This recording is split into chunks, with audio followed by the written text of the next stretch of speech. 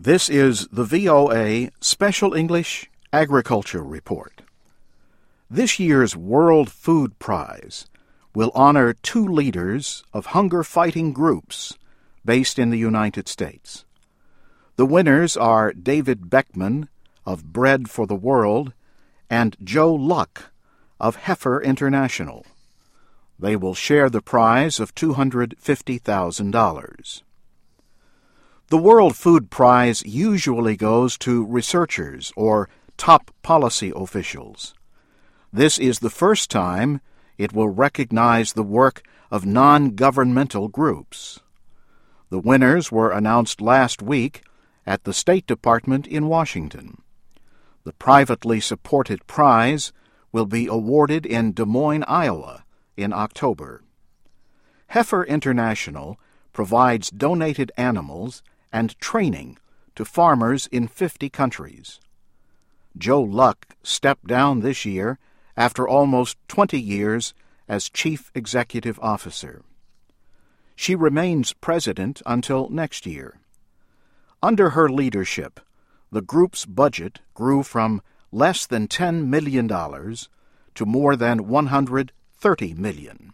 People pass on their gifts of not just animal. They pass on those gifts of training and leadership. We've seen cases where we've been gone 5 and 10 years and we go back and they've developed roads and built schools and they have other communities receiving the animals and the training. You just give them those resources, that training and opportunity, and you can't hold them back. She told the story of a woman from a poor village in Zimbabwe.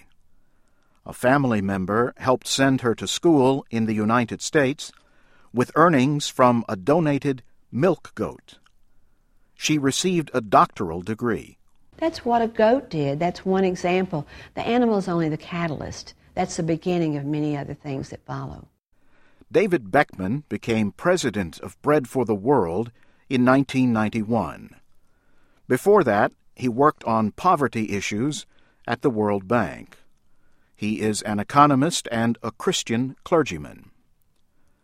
Bread for the World organizes people from religious and non-religious groups to write, call, and visit members of Congress. The purpose is to support measures to improve the lives of the poor. David Beckmann points to big increases in American development assistance. I think that wouldn't have happened without the advocacy of hundreds of thousands of people and churches that are part of Bread for the World and that keep the pressure on their members of Congress. The prize committee also credited his efforts with helping to increase aid to needy families in the United States. Norman Borlaug established the World Food Prize in 1986. His work with rice and wheat crops saved millions from starving in Asia and Latin America. The plant scientist and Nobel Peace Prize winner died last year at the age of 95. And that's the VOA Special English Agriculture Report, written by Geraldine Watson with Steve Baragona. Transcripts and MP3s of our reports are at voaspecialenglish.com. You can also follow us on Facebook, Twitter, and YouTube at VOA Learning English. I'm Jim Tedder.